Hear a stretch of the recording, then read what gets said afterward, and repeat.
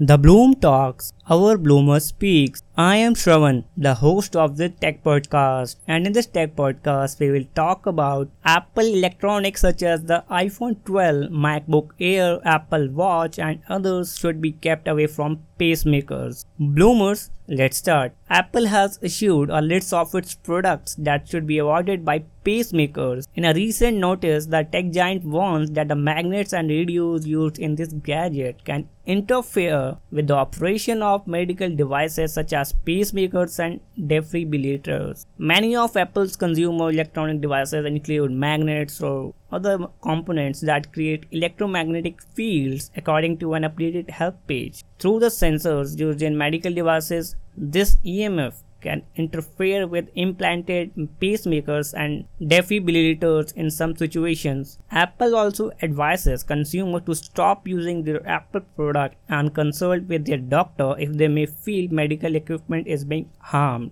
Apple has issued a warning for a number of Apple devices. It should go without saying that gadgets that enable MagSafe should not be kept near medical devices. There are a slew of other items that fits into this category. AirPods, for example, are required to be kept away from medical devices in all versions. Their charging cases such as the wireless charging case and the smart case with AirPod Max must be stored at a distance as well. The Apple Watch, its magnetic bands and its magnetic charging accessories are all included in this category. The iPad, iPad mini, iPad Air and iPad Pro as well as a variety of iPad accessories have all been identified as potentially harmful. The Mac mini, Mac Pro, MacBook Air, MacBook Pro and iMac are among the Mac models on this list. Apple has also announced the Apple Pro Display XDR. HomePod Small, Beats Goods, iPhone 12 models and MagSafe accessories are among the other Apple items. Thanks for visiting thebloomtalks.com.